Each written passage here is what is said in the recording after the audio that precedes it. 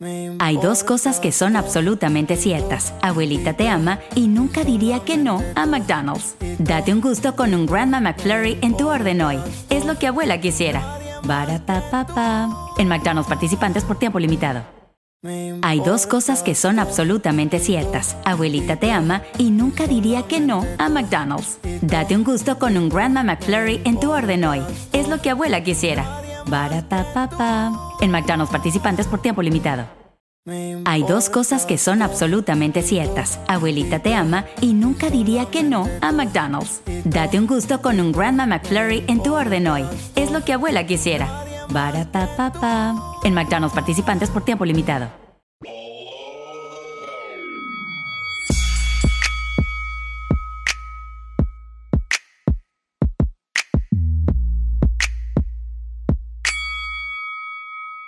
Below the belt.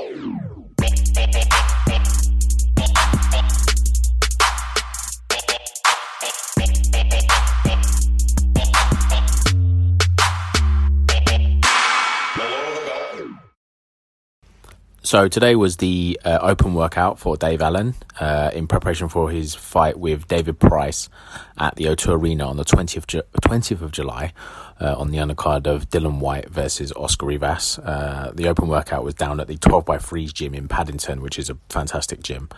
Spoke to Darren Barker, asked him about getting a trainer's license, the process of that, and amongst other things. And then after that, spoke to Dave Allen and asked him some questions about the fight also. So hope you enjoy this, and hopefully we do a podcast on the night itself.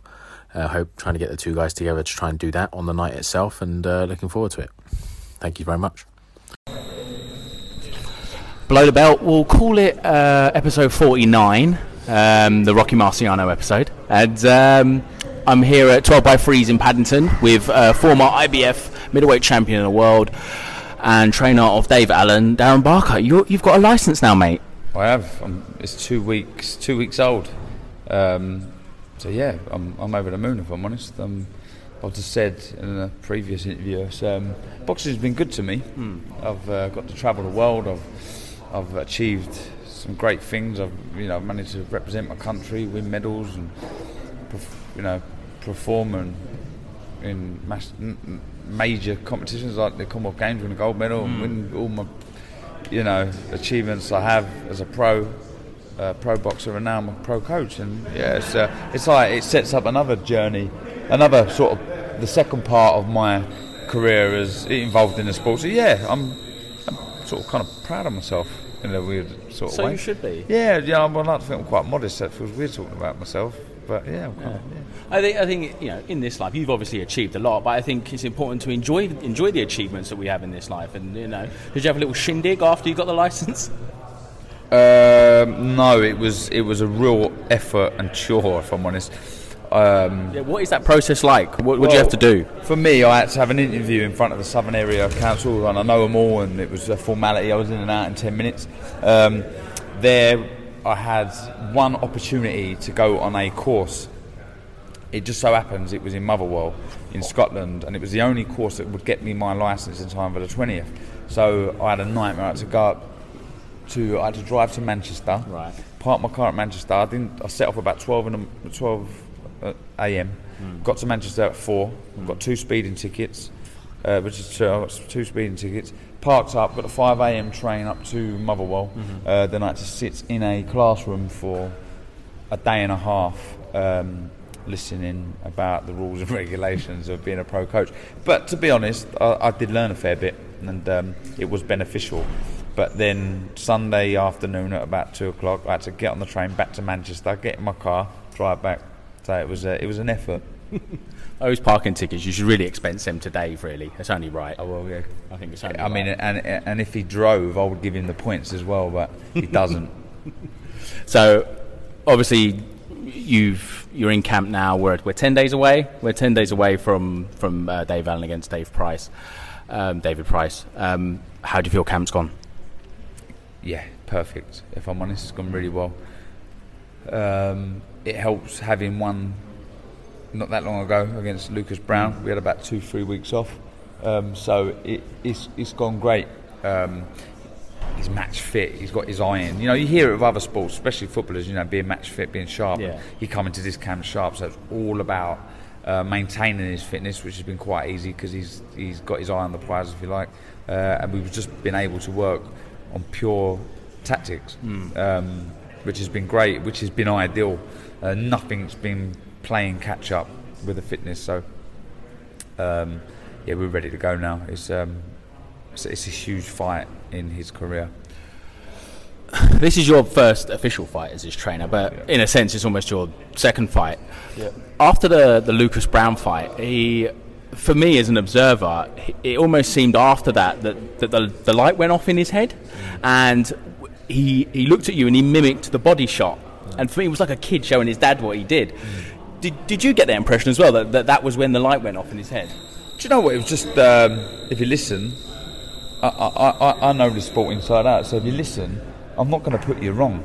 And I think he's like, yeah, I listened and it paid off, sort of thing, and he's doing more of it now. You know, he trusts me, and that's the most important thing. And he understood when I see him in it. I don't think he's ever been told how good of a fighter he is, if I'm honest. I don't think anyone's ever told him, and I've no reason to blow smoke up his backside. I think that would be dangerous if I didn't believe it. But the first thing I said in here, I stopped him after 2 rounds, the first shadow box he did down here, and said, look, you're a very good boxer.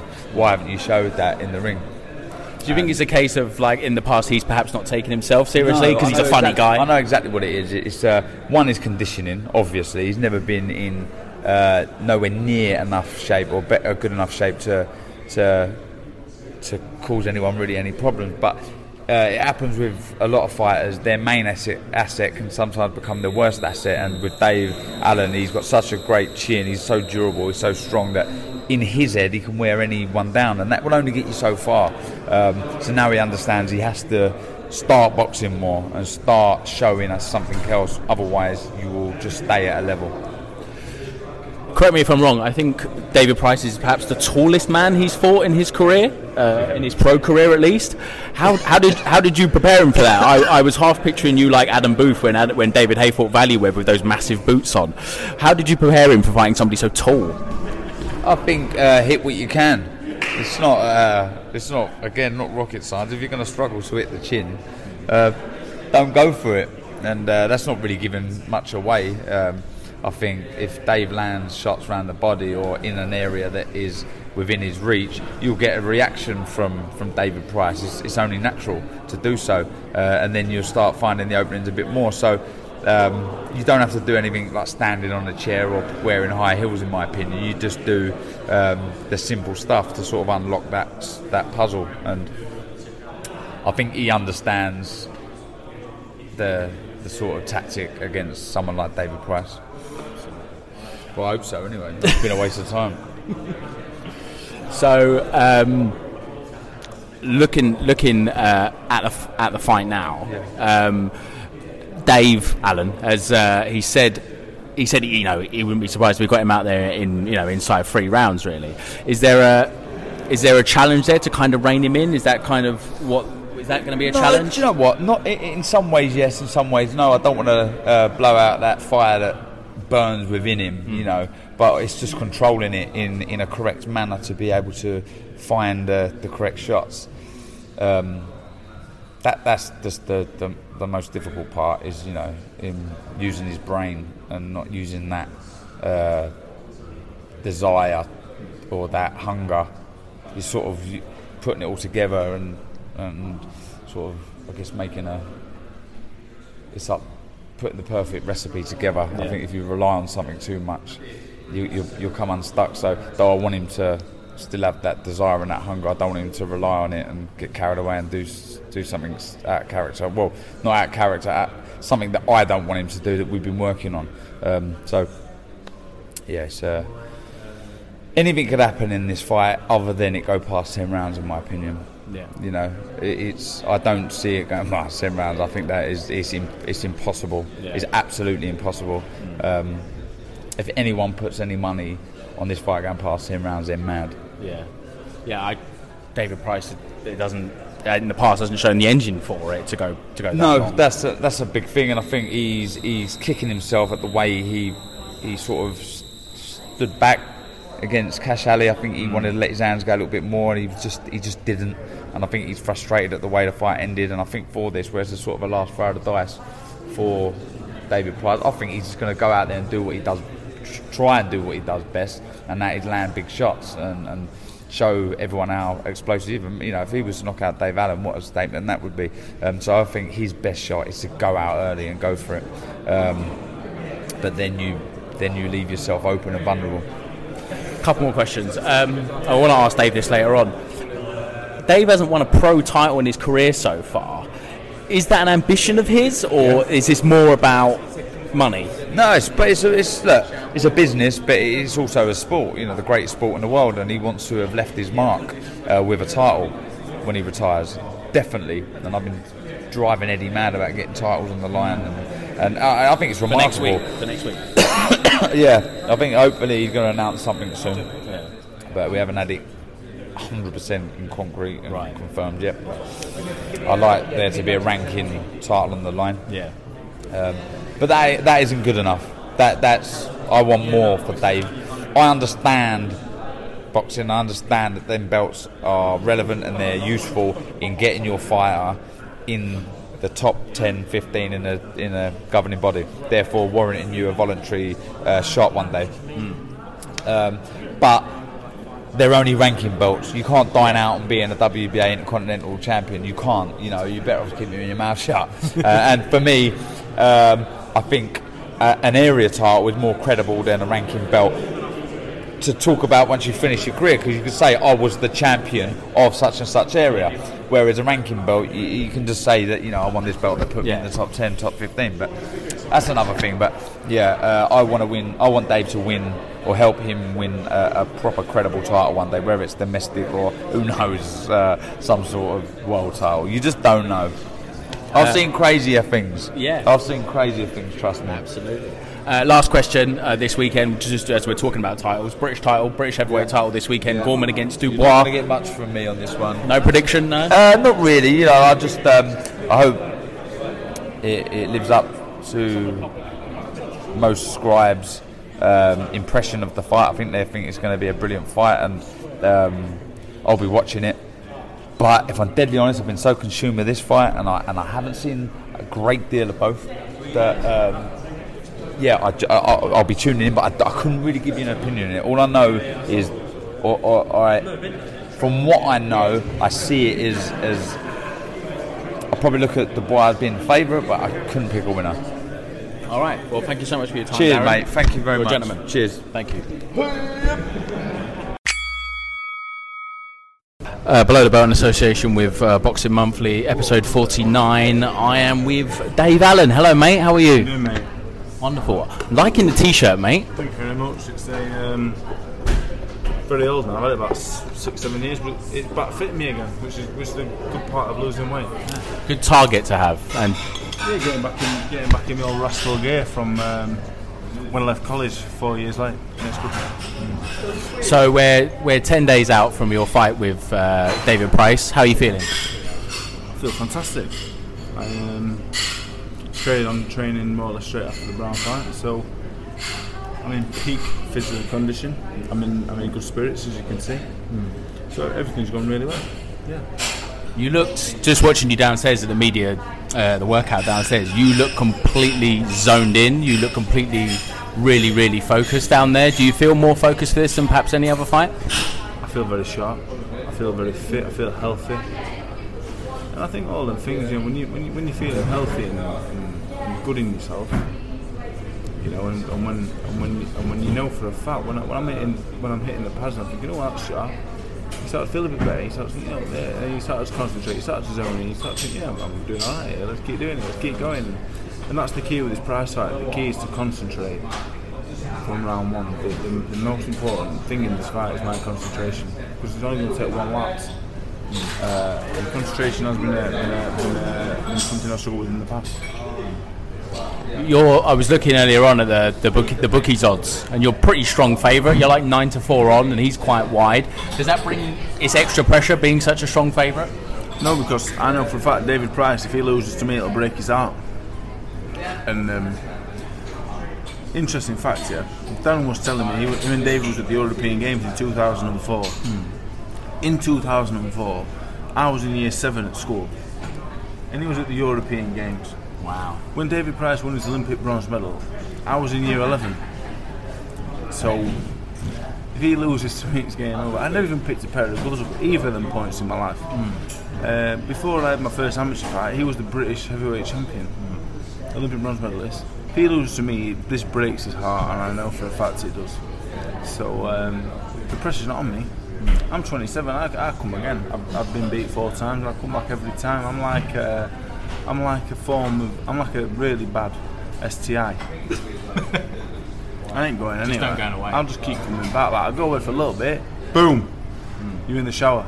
I'm there. What STI would you describe yourself as a fighter? AIDS. Because I'm MC. I'll come and get you and I'll kill you. No, can we take that out? No. How's that saying? No, it's not. Alright. No. Well, probably gonorrhea. Okay. So I'll make a mess of you. Yeah.